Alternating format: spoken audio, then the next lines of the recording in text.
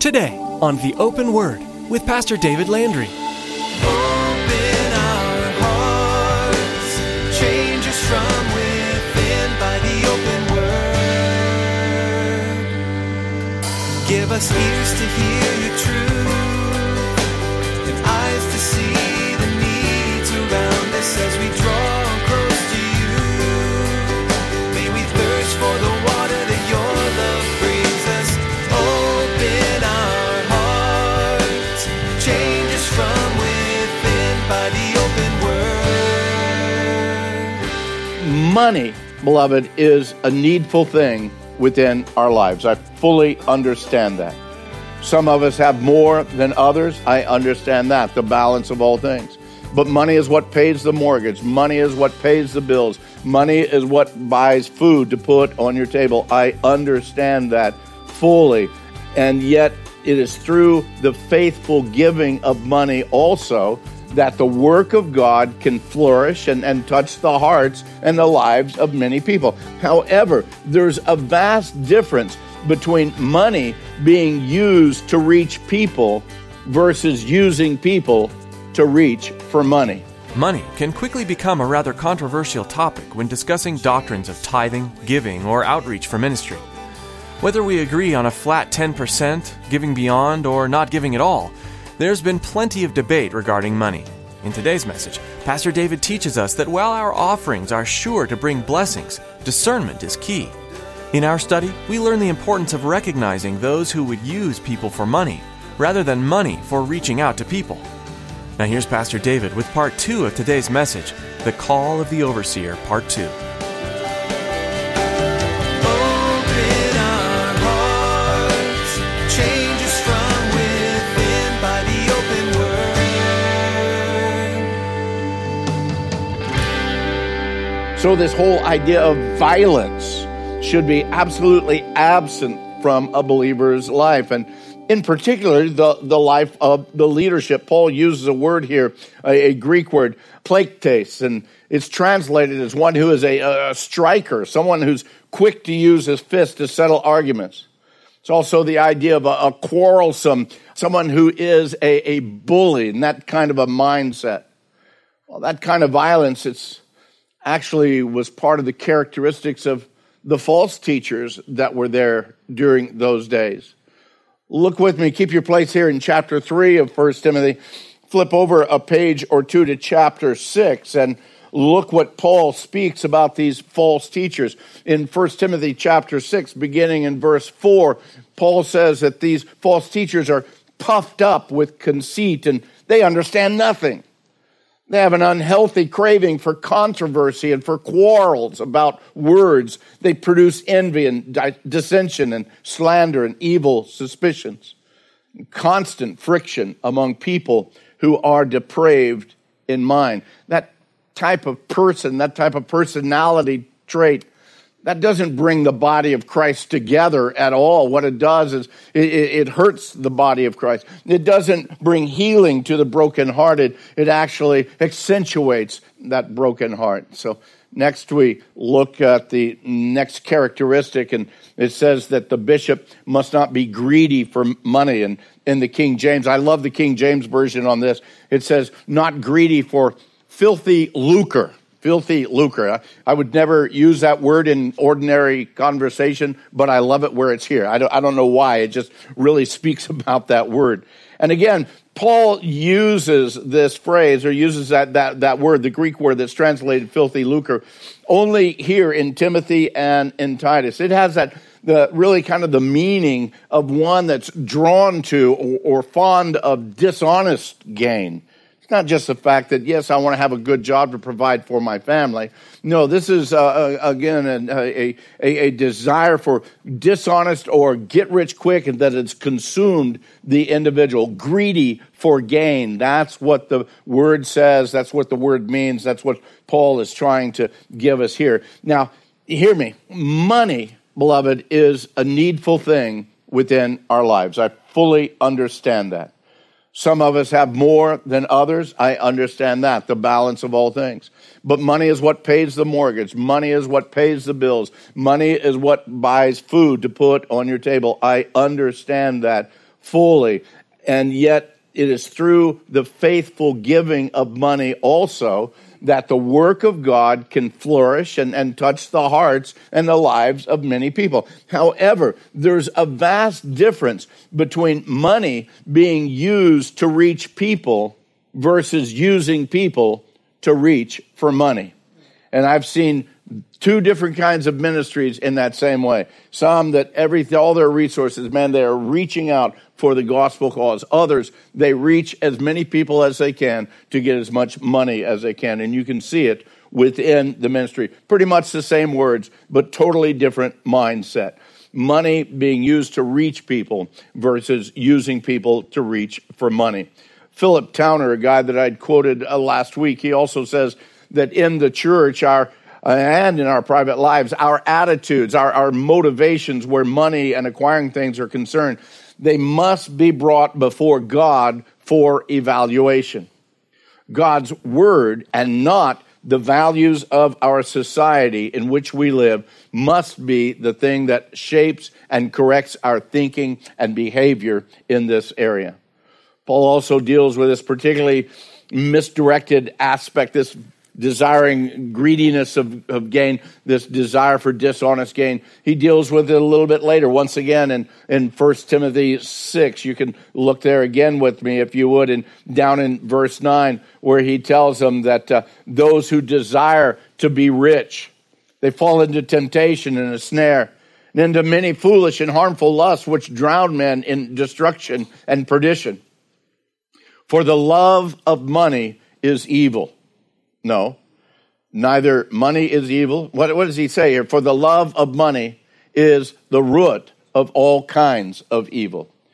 The love of money is the root of all kinds of evil. Money is not the evil thing. Money is just a tool that God uses. It's our attachment to it. It's our direction to it that is evil. The love of money, a root of all kinds of evil, for which some have strayed from the faith in their greediness, and they've pierced themselves through with many sorrows. If the ideas, gang, of get-rich-quick schemes continue to direct your lives, then you know what? I don't believe that the souls of people are of much concern in your lives. Why? Because your focus is on the means of gain rather than the needs of people.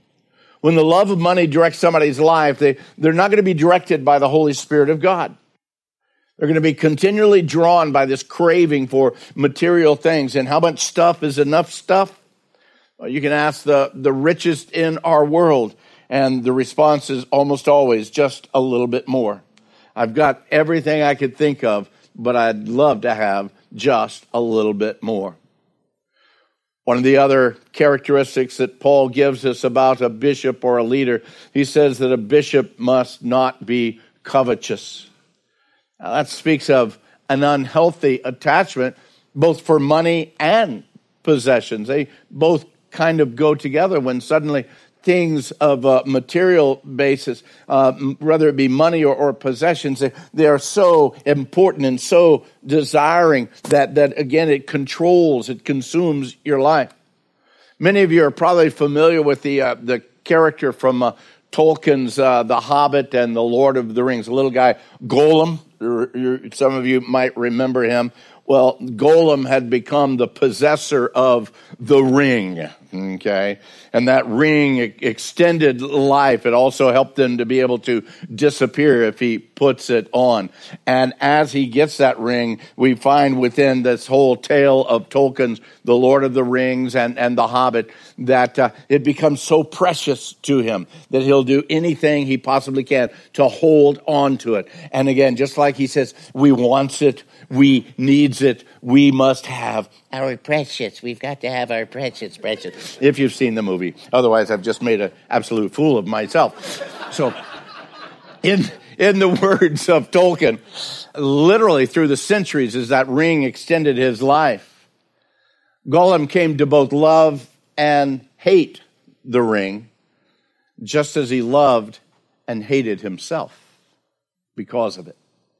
That unhealthy, that unbalanced pursuit of riches will destroy our lives, particularly for a leader, but also in all of our lives.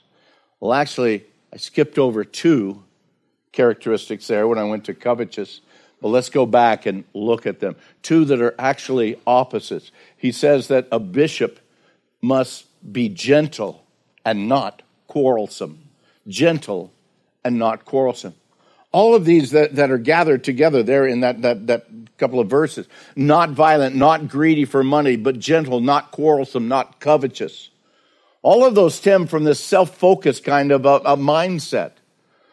Some versions there, instead of saying gentle, they actually use patient. I believe your King James Version says patient. Again, it's more than patient. It's an example of gentleness, dealing with issues of the church body as a whole, as well as dealing with individuals. Again, it speaks of that moderation in our emotions and actions. People will do the craziest things.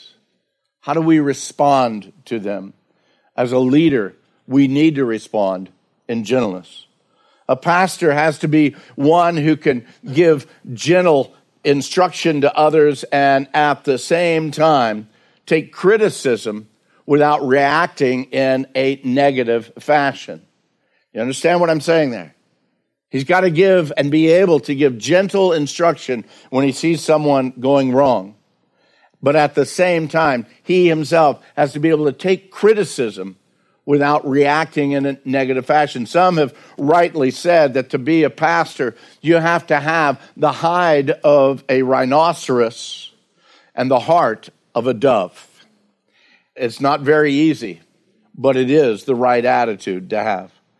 Leadership style should be that of leading and not driving the sheep.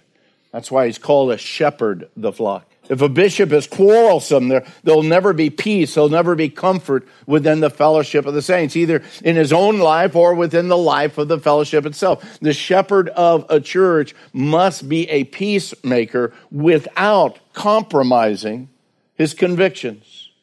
One man has said that short tempers do not make for long ministries. And how true that is. Verse 4 and 5, back in 1 Timothy chapter 3, but verse 4 and 5, they go together. He says a bishop must be one who rules his own house well, having his children in submission with all reverence. For if a man does not know how to rule his own house, how will he take care of the church of God? And again, this can be easily misunderstood as a statement that what he is not saying here is that the children of the bishop have to, or the pastor have to be perfect. But again, there's also the question, no, he's not saying that he has to have children either. What it does do is, through the centuries, a lot of times it placed a lot of pressure on the children of pastors. And again, that whole idea, man, your kids have to be perfect. How come, isn't that the pastor's kid? What's he doing over there? Well, he's with everybody else, you know. There's nothing different about that. It speaks about that overall care, that overall direction. Again, the character of that individual ought to be that if he is married, if he does have children, there is order and there is clarity within his house. Warren Wiersbe states that if a man's own children can't obey and respect him, then his church is not likely to respect and obey his leadership. For Christians, the church and the home are one. We should oversee both of them with love, truth, and discipline. The pastor cannot be one thing at home and something else in church. If he is, his children will detect it, and there will be problems. Well, let's move on. Paul gives us the next one there in verse 6, as he says that a bishop must not be a novice, a new believer. Lest being puffed up with pride, he fall into that same condemnation as the devil. And believe me, pride isn't something just for new believers, but it is primarily a fact that new believers that are pushed up into positions of leadership are more prone to fall into pride. A lot of times we look at someone who in their secular life, perhaps they were a great leader. Maybe they had great speaking abilities. Maybe they were a great people person. They come to Christ and we want to all suddenly put them in a leadership position because after all, they're great leaders in the world. They'll be awesome leaders there in the church. But beloved, if they are new in the faith, if there's not been a maturity grown in them, then again, we're setting them up for failure. Being the elder, being the pastor, being an overseer of a church body, we need to understand that's spiritual business. It's not secular business. Oh, we have some secular type of things that we need to deal with. Robert and I had to deal with some stuff at the city this last week because of trying to get these modulars into place. We deal with those kinds of things.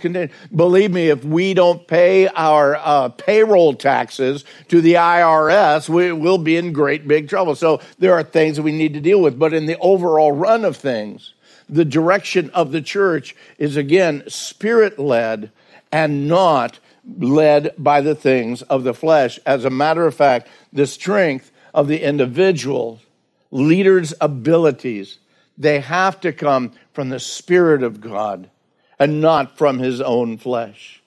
If you can explain the success of a ministry or a program because of the skills or the abilities of the leader, then the Holy Spirit is then pushed into the background and the pride of the man begins to blossom. And although maybe a younger believer is more susceptible to that issue, as I shared earlier, again, every leader faces this. Years ago, I was bummed out because, again, the church was going through some struggles. It wasn't doing very well at the time. And we seemed like we were dropping in attendance. And I was sharing this with a pastor friend of mine about how bummed I was, man, because the church just wasn't doing. And I probably wasn't the guy for the job. And I was just, again, pointing to me as the cause and the failure of that. And there was a lot of truth in that. But hear me out on this. He looked at me and he says, "Be careful there. You're walking in a lot of pride." I thought, pride? Did you hear? I'm saying what a horrible job I'm doing and the church isn't going very well and it's probably all my fault. And he says, but that same attitude in the negative, what happens when it's in the positive? When the church is doing well, does that mean it's all because of you? Okay, he kind of hit a home run right into my face, okay? Because in reality, that's exactly what was going on. I started thinking it was all about me. Rather than, even in the midst of my failings, it's amazing that anybody shows up. But it's by the power and by the call and by the direction and by the empowering of the Holy Spirit. Paul tells us that when a leader, when an elder, when a pastor becomes puffed up with pride, he's then very ready to fall into the same condemnation as the devil. Some have looked at that and says, well, what does that mean? Does that mean he's going to lose his salvation? Does that mean that somebody with pride, they're going to be banished from heaven for all eternity, just like Satan was? No, I believe that when we look at the context of the whole passage, it ties together with actually what he says next, again, about not falling into the reproach and the snare of the devil, that the devil himself will bring condemnation to you and try and drag them down. As a matter of fact, this next section, this next requirement that Paul gives us, he says that a bishop must have a good testimony among those who are outside, lest he fall into reproach and the snare of the devil. Beloved, a man that serves the church has to be a man of integrity. He's got to be a man with a sober-mindedness. And as we looked at that last week, sober-mindedness doesn't mean that he doesn't have a sense of humor. What it does mean is he knows how to be serious when the serious things need to be taken care of. And he's able to deal with those things both in the church as well as in the world around him. He can't be one thing in the church while being something entirely different outside in the lost and the dying world that's around us. His business ethics, his financial accountability, how he deals with conflict, how he deals with strife, and the issues of the outside world all point to that man and who he really truly is. We actually now come back full circle to that idea of being blameless and above reproach. in this whole idea. If the man that's going to be an elder or a pastor or an overseer is a businessman, just to kind of help you understand and see this, question would be is how does the community as a whole react and respond to him? Is he known as a good neighbor? How do his employees respond to him? Does his employees respect him as being fair in his decisions and his judgments? Is he known for giving a fair wage and honestly caring about those that are under him? Those are the kind of things that you need to look at when someone comes into those positions of leadership within the church. Beloved, if the mission of the church is to proclaim the gospel of salvation and forgiveness through faith in Christ to a lost and dying world that is out there and looking at the church, you need to ask the question, is this individual going to be a help or a hindrance to the mission of the church? In the overall grand scheme of things, as we've looked at all of these requirements that Paul gives us here in Timothy, and again, a very similar but not exact list in Titus, we kind of pull it together to something that probably you've heard before, but I think it's worth sharing again. That should the outside world put that individual on trial for being a Christian, would they really find enough evidence in the marketplace and in the neighborhood and within his home to convict him as a Christian? Because if the world doesn't see it before he's placed in leadership, beloved, then it's probably not fully true within his life. But you know, that bears me to come to the next and the final portion of this.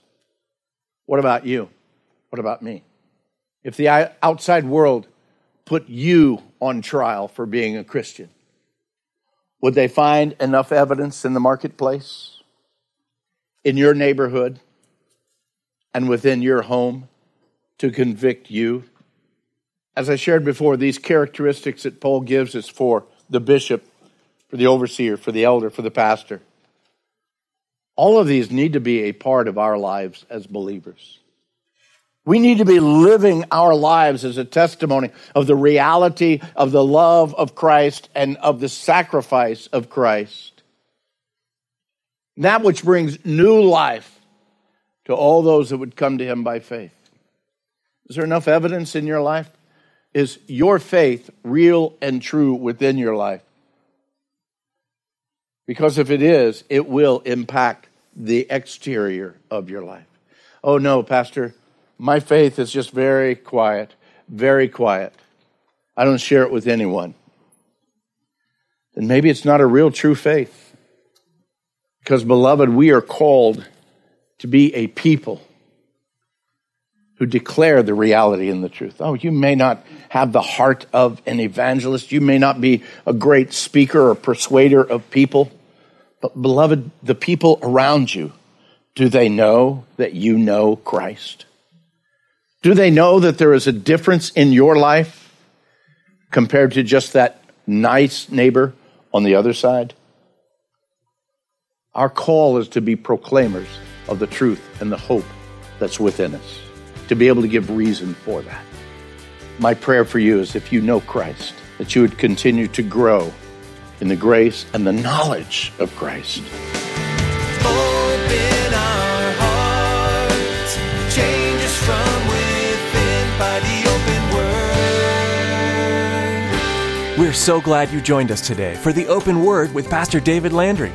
If you've enjoyed today's message and would like to listen again, just visit theopenword.com. There's several other teachings that we encourage you to download, share, and listen to anywhere you go. We know it can be hard to find time in this busy world to sit and study the Bible in depth, but we've tried to make it a little easier.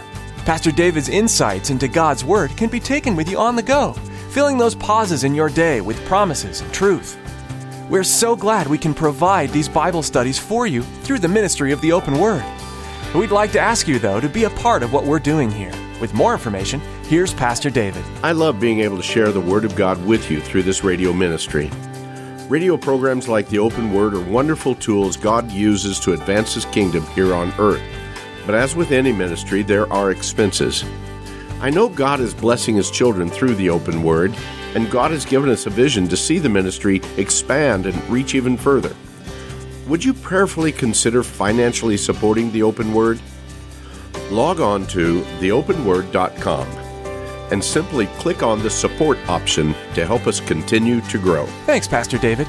There's much more to learn from the book of 1 Timothy, so tune in again to Pastor David's teaching on the open word.